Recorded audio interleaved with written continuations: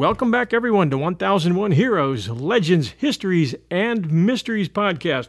We're very happy to have with us today Mark Lender, author, editor of the 10 Key Campaigns of the American Revolution, a fantastic book which I've been pouring through. The stories are absolutely great. Mark and I as well have the feeling that the American Revolution has really been undersung and underscored. Mark has a PhD in American history from Rutgers University. He's a professor emeritus of history at Kean University, from which he retired as vice president for academic affairs in 2011. He's the author and co-author of 11 books and many articles and reviews in early American social, military, and institutional history. He helped establish the Crossroads of the American Revolution National Heritage Area as their first vice president. He lives in Richmond, Virginia with his wife, Rutgers University librarian emerita and author Penny Booth Page.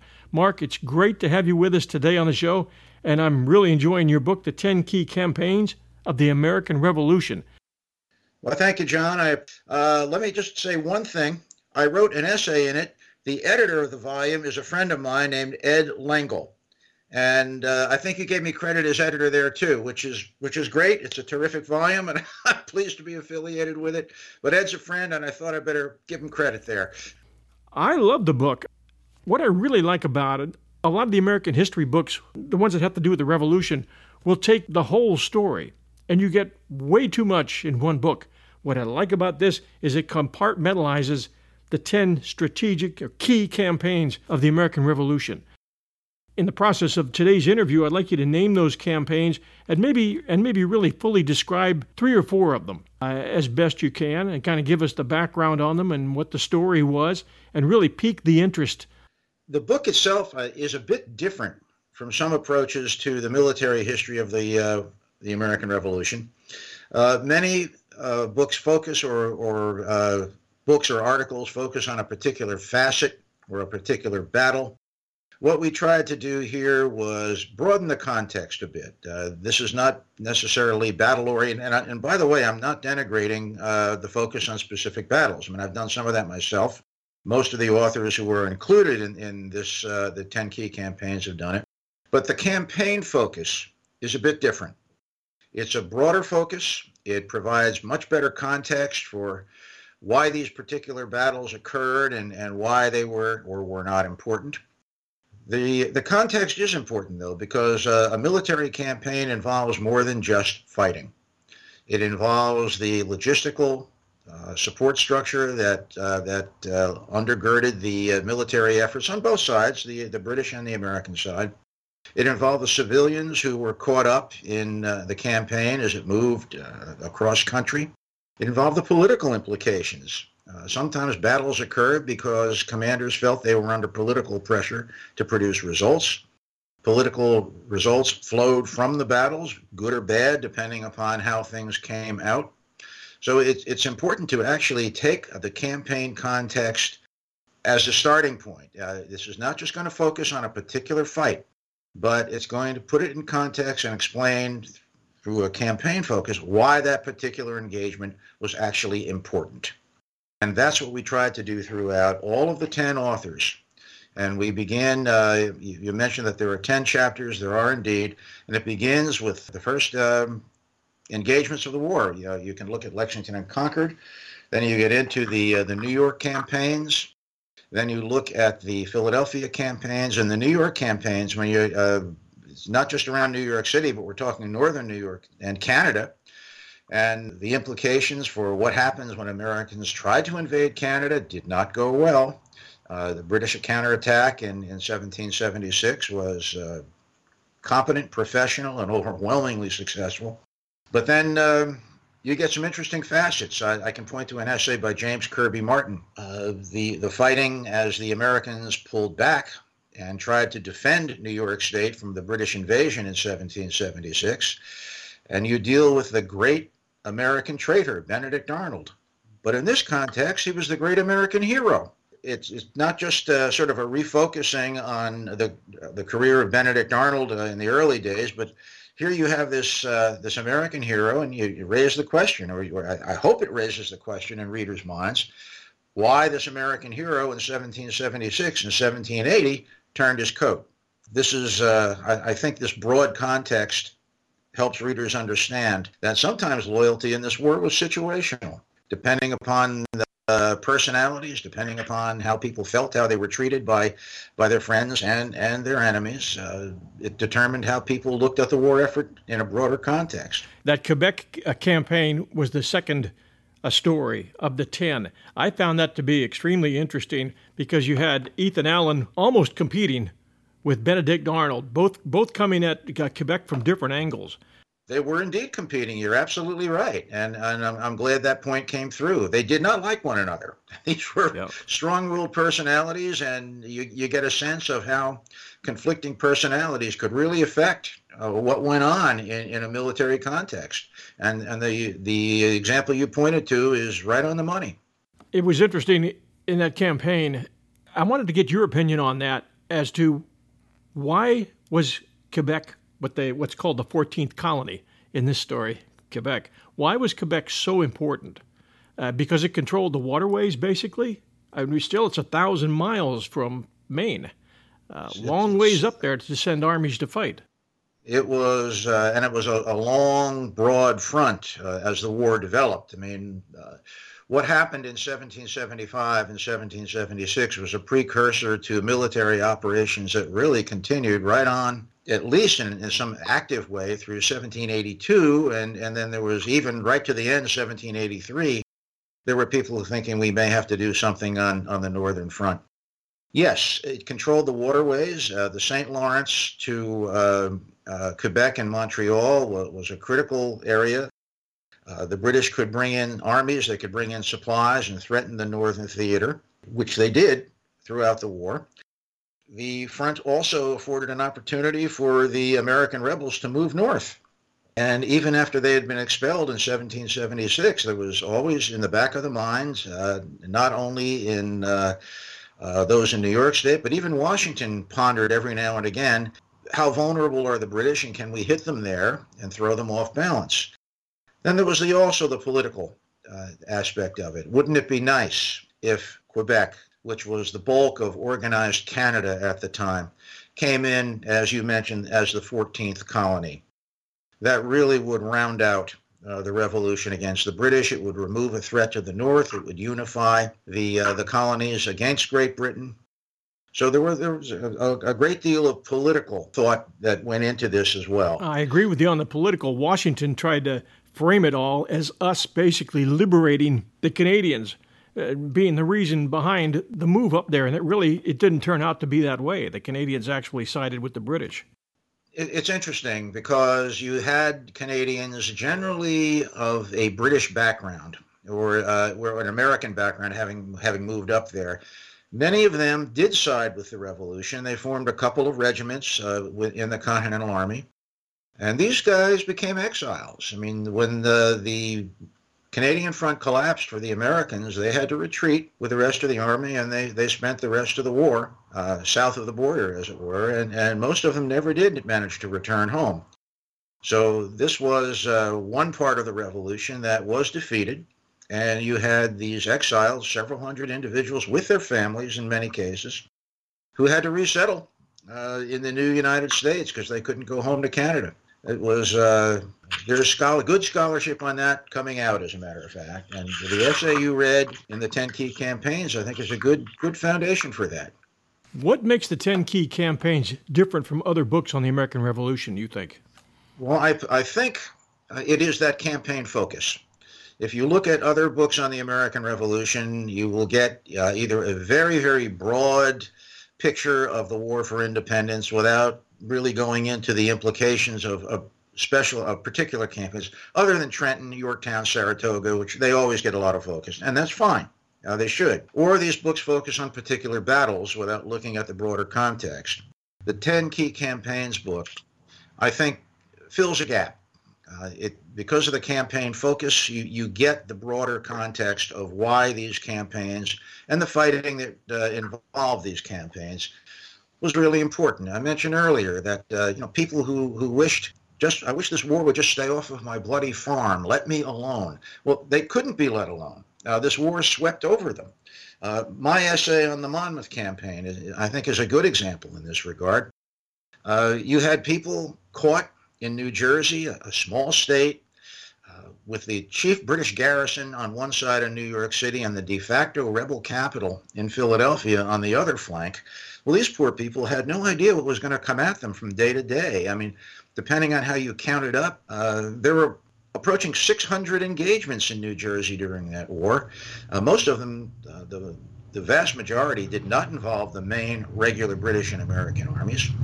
But in the Monmouth campaign, you had the main armies going at each other, the British pulling out of Philadelphia, Washington's Continentals chasing them, across farmlands, touching on peoples who taken part in the war. And now they had no choice. The war came to their doorstep. So what do? Do you side with the British and take your chances, in effect, by leaving with the British Army because you couldn't stay behind? Probably thousands of loyalists did just that. Or do you come out, join the militia? Lots of Americans did that. And then you take a look at the New Jersey militia. People say bad things about the militia. I say some pretty good things about the militia because they'd been fighting for 2 years. And these guys picked up considerable experience. They knew when to stand and fight. They knew when to cooperate with the Continentals. They knew when discretion was the better part of valor. The old, he who fights and runs away lives to fight another day. And they did. So if you just focus on a particular battle, I think you miss that aspect of what was going on during the War for Independence. And you look at the essays on the American South, where civil society in many areas simply dissolved. And it came down to a fight between these militia outfits. Nathaniel Greene taking his Continentals down there. And you've got some good essays on the South and how he was able to steady the Southern population and try to bring some order out of the chaos that became the military aspect of the Southern Revolution. So this is a different focus. And I think it's an important focus, and it does differentiate this book from an awful lot of other stuff that's been written on the American Revolution. Not that the other stuff is bad. This is just different. And I think pretty good different. What was the most surprising thing to you in your research that you found? I think the most surprising thing was, I'm looking now at the Monmouth campaign. I had written with a very good friend and co-author a book called Fatal Sunday, George Washington, the Monmouth Campaign, and the Politics of Battle. In that, I became really intrigued by how deep the challenge to George Washington's command really was during the Valley Forge winter, late 1777, early 1778. And I think I developed it full scale in a separate book, which is reflected in this essay. And so your listeners fully understand what I'm talking about. George Washington had had a very bad 1777, and the Valley Forge experience was just scarring. Generals are hired to win wars, or at least not to lose them. And in 1778, early 1778, it occurred to many patriots who became vociferous critics of the commander-in-chief because he was not winning that war.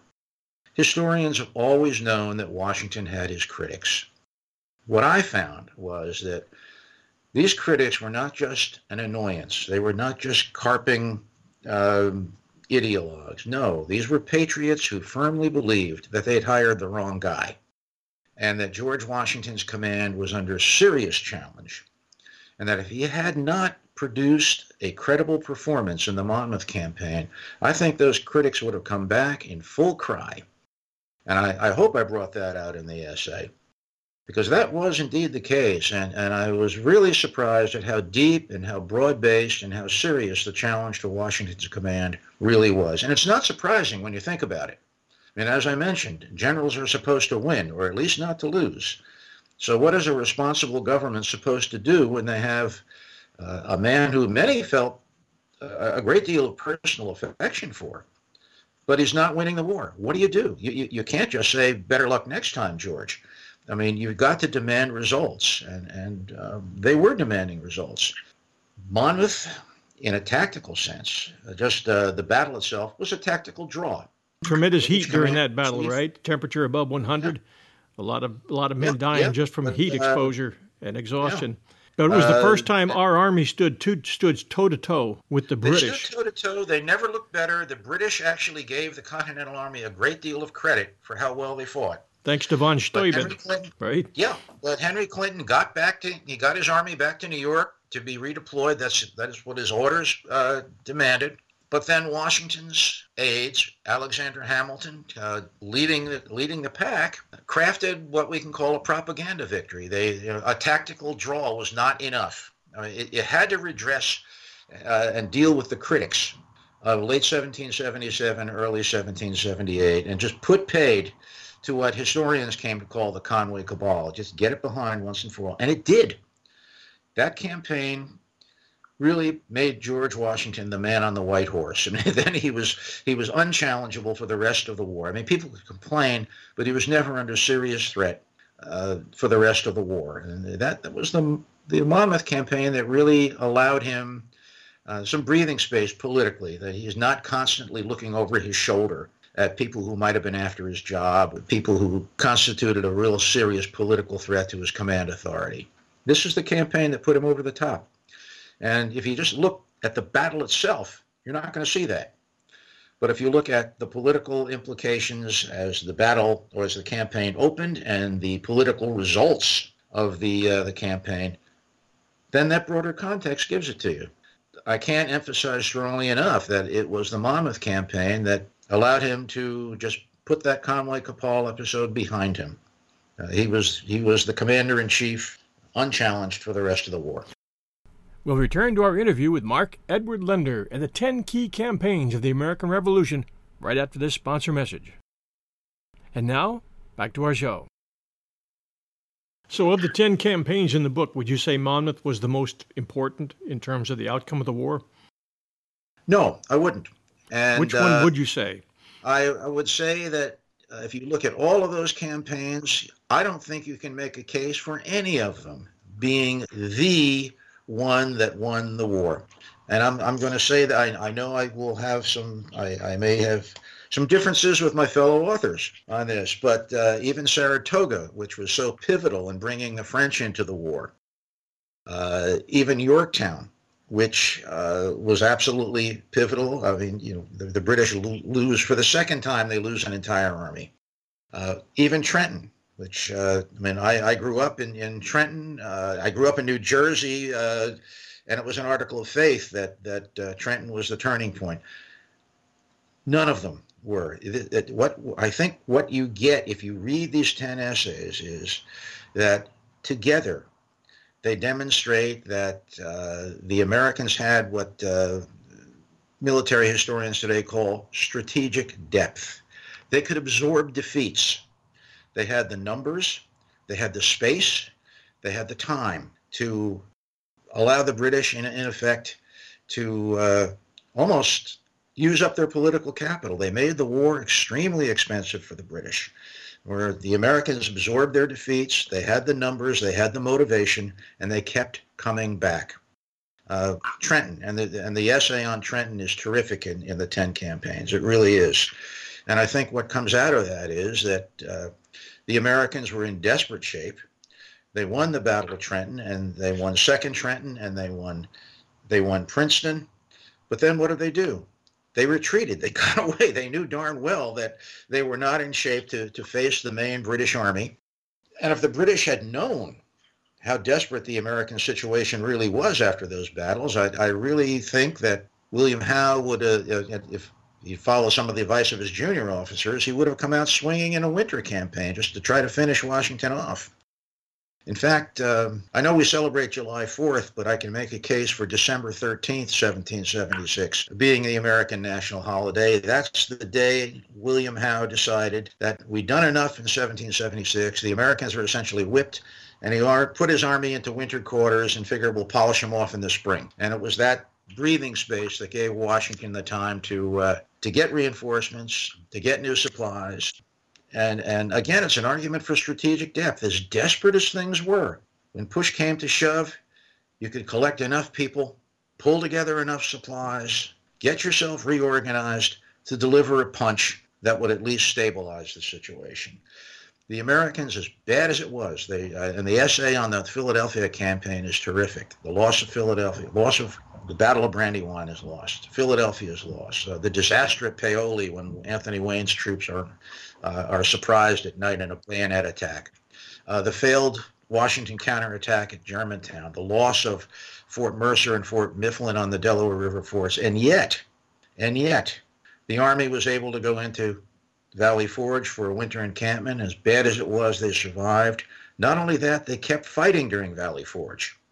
They interdicted supplies trying to reach the British. They launched small-scale raids. Some worked, some didn't work. But the American Army remained a force in being, and as long as you had a force in being, then you had militia and civilians who knew that the fight was not yet over. And again, it was that depth, that ability to absorb the punch and come back that wore the British down. That's what I think were the most critical months of the entire revolution, was the winter spent at Valley Forge in 77, 78, because the American spirit was tested.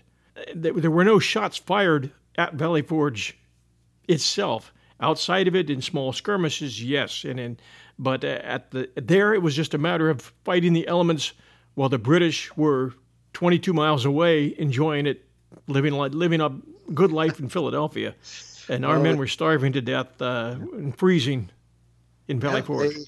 But they hung in there. A better life in Philly than the Continental Army enjoyed at Valley Forge. And again, I think the essay on that brings out another aspect of what was going on here.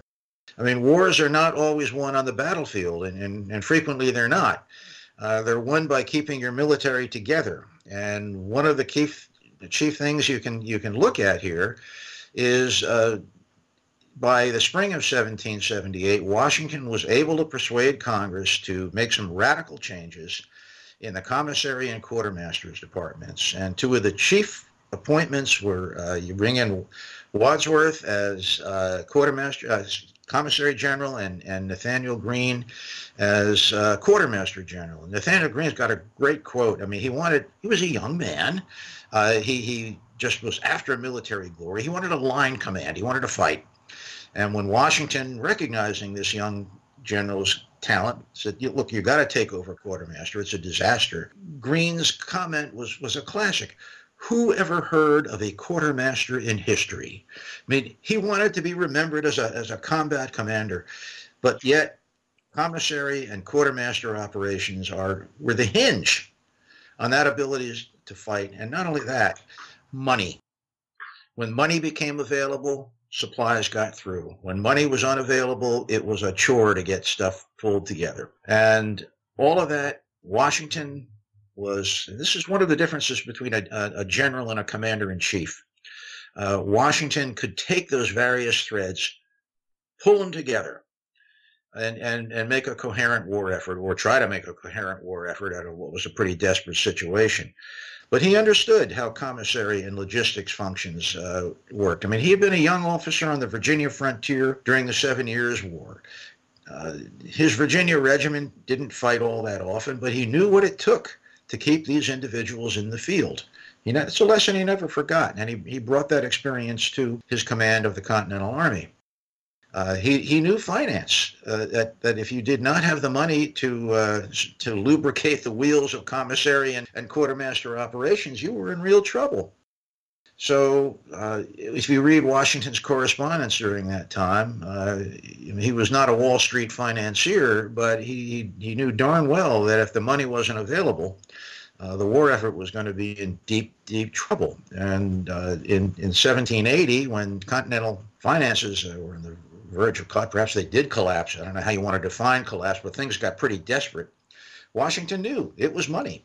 And the man had a very, very wide-ranging grasp of military fundamentals and how it all could relate to a winning war effort. And I think by looking at, again, the campaign focus that these essays take, you get that sense of Washington as commander-in-chief that you wouldn't get in a more cursory overview of the war effort or even a more specific view of a particular battle.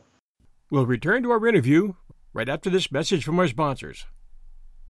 You know how to book flights and hotels. All you're missing is a tool to plan the travel experiences you'll have once you arrive. That's why you need Viator. Book guided tours, activities, excursions, and more in one place to make your trip truly unforgettable. Viator has over 300,000 travel experiences to choose from. Everything from simple tours to extreme adventures and all the niche, interesting stuff in between. So you can plan something that everyone you're traveling with will enjoy. Real traveler reviews give the inside scoop from people who've already been on the experiences you're considering. So you can plan with confidence. Free cancellation helps you plan for the unexpected. And 24/7 customer support means you can travel worry-free. Download the Viator app now and use code Viator10 for 10% off your first booking in the app. Find travel experiences for you. Do more with Viator.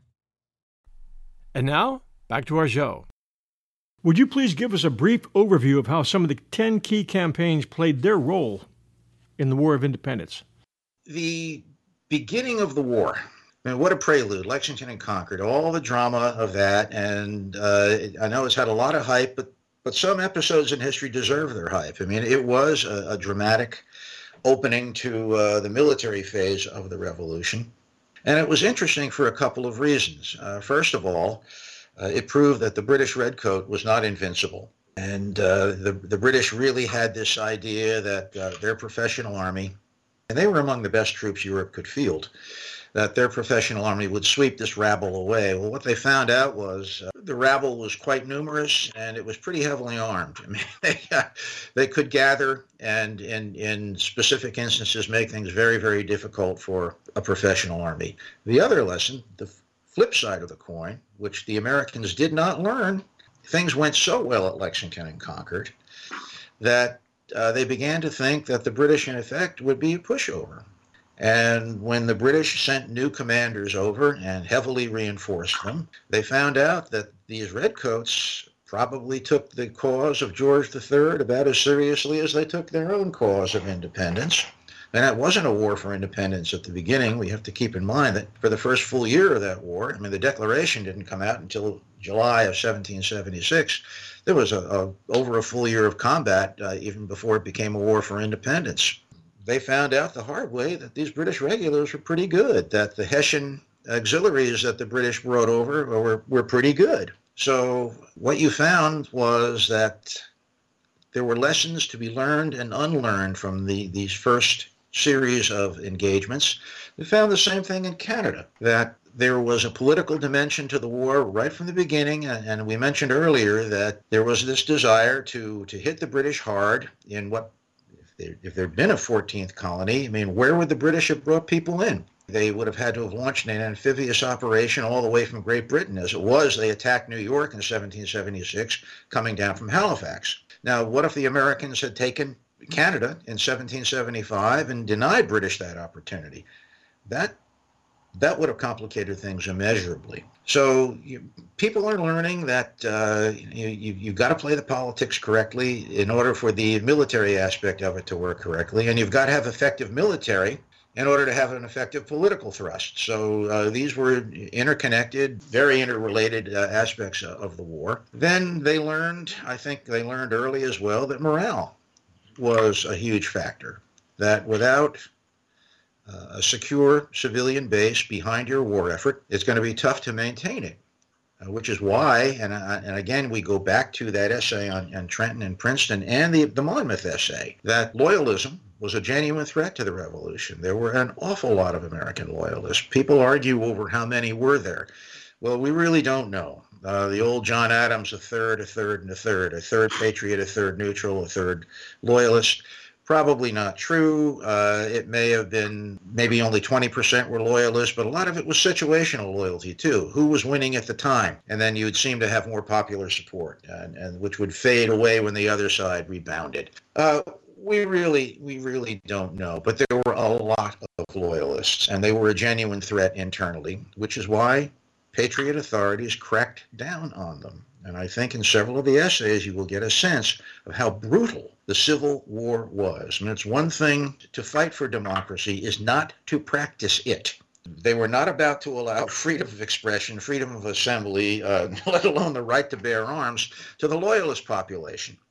Patriots made no bones about cracking down on the Loyalists, and if exiling them and confiscating their property is what it took, that's what it took. If killing them was what it took, that's what it took. This was a very, very grim business that accompanied the more traditional military campaigns, but it was part and parcel of the revolution, and I think these essays give you some sense of how desperate the internal civil war was outside of the fighting between the major armies. We did an episode on Kings Mountain a few months ago. I found that to be extremely interesting research, and the chapter or the key campaign chapter in this book covered that pretty well. There was a fight for hearts and souls of countrymen and a fight against loyalists, and had that fight tilted the whole South. When the news of the rebel success, Continental Army, well, these guys were basically guerrilla fighters brought in from they were the over-mountain men and militia. And you're absolutely right, John. I think that battle is one of the key illustrations of how desperate the Civil War became. In the Battle of Kings Mountain, there was only one British regular there. It was Patrick Ferguson, the commander of the Loyalist troops. And he was faced off against rebel irregulars and Carolina militia. And, you know, it also speaks to how desperate and far-flung the Loyalist war effort was. A lot of the guys who went down fighting and were captured, some captured at Kings Mountain, were in fact from New Jersey. They had been tossed out of New Jersey. Some of them had to leave as a result of the Monmouth campaign. They enlisted in Loyalist regiments, and those regiments were deployed on behalf of the Crown wherever they were needed. And here you had guys, how many hundreds and hundreds of miles from home, who had probably never heard of Kings Mountain before in their lives, and there's no reason they should have. And here they are fighting for their lives in just a desperate situation. And what? Drumhead court-martials to some of the most prominent Loyalist leaders. 9 were hanged before, in some front of their own families, before some senior militia officers finally said enough. And even that did not stop the violence in the Carolina and Georgia backcountry, but it was a body blow to the British war effort. I mean, it was Henry Clinton looking at it from afar. He was the British commander-in-chief. He was in New York, but he heard about it, and he knew darn well how serious it was. And if you read his memoirs, Clinton, I don't know the exact quote, but this is a pretty close paraphrase, that after the loss at Kings Mountain, the British war effort was a succession of just downhill all the way until the final defeat at Yorktown. Because they lost the heart of the Loyalists. They did lose. I mean, it's tough to rally Loyalists after the example of what had happened at Kings Mountain. I mean, there were other pretty nasty examples as well. I mean, in North Carolina, there was the Piles Massacre, or the Piles hacking match, when a doctor, a Loyalist named Pyle, organized a fairly good-sized number, about 300 Loyalists who ran afoul of Light Horse Harry Lee's Continental Light Dragoons, who came marching in, and the Loyalists mistook them for British Dragoons, or Loyalist Dragoons, Bannister Tarleton's British Legion. They were also Loyalists, and they found out too late. By then, the American Dragoons were on them, just saber play, and it was just a slaughter. After that, I mean, incident after incident. I mean, and Clinton was right. I mean, after Kings Mountain, you had incidents like the Piles Massacre, smaller engagements like that, but you had Cowpens after that. The backcountry simply was lost to the British, and all the manpower, all the resources simply couldn't be focused on the British war effort. It was such that they could fight. It was a fight for survival. Not a fight to go on a major offensive against the rebels. It was, again, testimony to how nasty the revolution could be at the local level. It really was a bad business. That's not the kind of stuff you hear in 4th of July speeches, but it was the reality of it. It really was. You're very knowledgeable in your history. I do only have a few minutes remaining, though, before my next interview.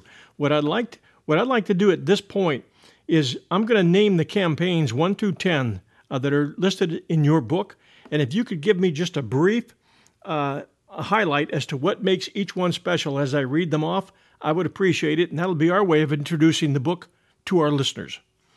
Let's go for it. Campaign 1, let it begin here.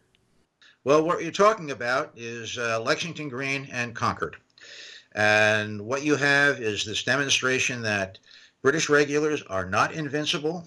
You have a demonstration that for all of the bad things said about American militia, with competent leadership, with good intelligence, they could form a formidable fighting force. This is something that the British learned the hard way, and the Americans took that to heart, but they also made the mistake of thinking that, okay, free men fighting in the militia are going to have a fairly easy time against these British redcoats who were essentially automatons.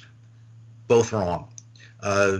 It set up the war, and I think it was a good introduction to what could happen on both sides. And that prompted the formation of the Continental Army and the appointment of General George Washington to head it. It did indeed.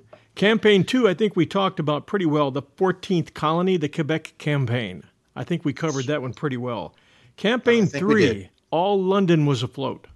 You know, you got a situation here where all of London, and this, I'm trying to think of where that actual quote came from. It gives you some sense of what the British had to go through to get their people over here.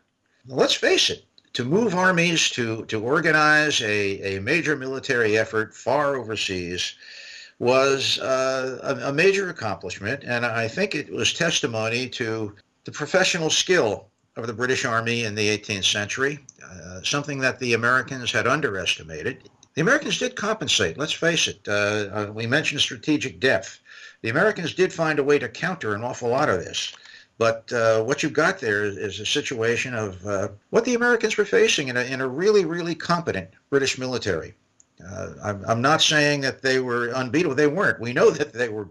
You could beat them, but let's not underestimate the redcoats. And by the way, the maps in this book are absolutely fantastic, listeners. The maps really give you an idea of where each of these campaigns took place and how and under what leadership. And by the way, that quote is attributable to Daniel McCurtain, a recently discharged Maryland soldier in the city of New York, who summed it up much better when he saw the massive British fleet off the New Jersey shore. He said, In about 10 minutes, the whole bay was full of shipping as it ever could be. I declare that I thought all London was afloat. Was afloat. It's a great quote, and I'd forgotten who'd given it. Let's let your listeners know also that to that point in British history, gathering that fleet and getting it over to New York was the biggest amphibious military effort in British military history. That's how importantly the British saw this whole thing. And that's how skilled they were in organizing it. The times that try men's souls, the crossing, and the 10 crucial days is Campaign 4, and that applies to? That is the Trenton and the Trenton-Princeton campaign, and it is that remarkable rebound of, it's also a lesson the British learned. This is what happens when you let up on somebody and you have the competent leadership, a little bit of reinforcement and resupply, and time to heal. Even a beaten army can come up and bite you again, and Washington proved as much. Campaign 5, Gentleman Johnny's Great Gamble, Ticonderoga to Saratoga. It was a great gamble, and it misfired. Gentleman Johnny, they didn't call him Gentleman Johnny during the war, or if they did, they didn't do it to his face. John Burgoyne, listeners. Burgoyne came down under strength, and again, we go back to that strategic depth. The Americans absorbed the initial losses around Ticonderoga and then swallowed him. So I think that essay is a very, very good example of what we're talking about, the American ability to absorb hits and come back. Campaign 6, The Empire Strikes Back, the Philadelphia Campaign of 1777. Give you some sense of how good the British were and how bad they were. If you look at the map, you can get from New York to Philadelphia across New Jersey, just following the New Jersey Turnpike today. That would have been the line of attack. And in fact, the British were all the way, they were in New Brunswick, that far west. So you had maybe a 4-day march to Philadelphia. Instead, they blow a couple of months going by sea. And this is how bad the judgment of William Howe really was. And again, he was focused on Philadelphia. He forgot about John. He didn't forget about John Burgoyne. He just figured he didn't have to help Burgoyne. He was focused on Philadelphia. But on the ground, he was very good. He won a fine battle at Brandywine, not decisive. Washington was able to pull back, keep his army in troop. Tactically, the surprise at Paoli was devastating. Again, the Americans are beaten, but not destroyed. Washington's counterattack at Germantown fails. Again, the British win. The Americans are not destroyed. The Delaware River forts, Mifflin on the Pennsylvania side, Mercer on the New Jersey side. They lose the forts. The British are able to reinforce or supply. The Royal Navy can supply Philadelphia by the river. But again, the Americans are not. They're down, but they're not out. And to win a war, you've got to get the enemy out. Campaign 7, we covered the Monmouth Campaign. Campaign 8, Charleston to Kings Mountain. I think we covered that. Campaign 9, Cowpens to Guilford Courthouse. And Campaign 10, En Avant to Victory, the Allied March to Yorktown, June to October 1781. Yep. Not only was Yorktown was a triumph of intelligence, alliance with the French. I mean, Washington was great on masking what he was going to do. He had Henry Clinton convinced that New York was going to be attacked. By the time Washington and Rochambeau had their people moving south, it was too late for Clinton to really help Cornwallis down in Virginia. It was a triumph of logistics to get that army down there intact at a time when continental finances were in their death throes. They scraped together enough. They pretty much privatized the logistics, working with Robert Morris in Congress. He got private contractors to extend credit. They got that army down there, both armies down there, the French and the American armies, and Cornwallis didn't stand a chance. He by the time he realized he was boxed in, he was boxed in too tightly. And then, of course, you had the fleet action, the French fleet preventing the British from breaking through in the Battle of the Capes and Chesapeake Bay. Cornwallis is finished. Mark Lender, we want to thank you very, very much for being our guest today and for your book, The 10 Key Campaigns of the American Revolution. Found it absolutely excellent reading. I recommend this to all our listeners. It's out there now, The 10 Key Campaigns of the American Revolution. Don't miss it. Well, I hope your listeners listen to you. I appreciate it. Thanks very much. Thank you. Appreciate it. Take care. Bye-bye.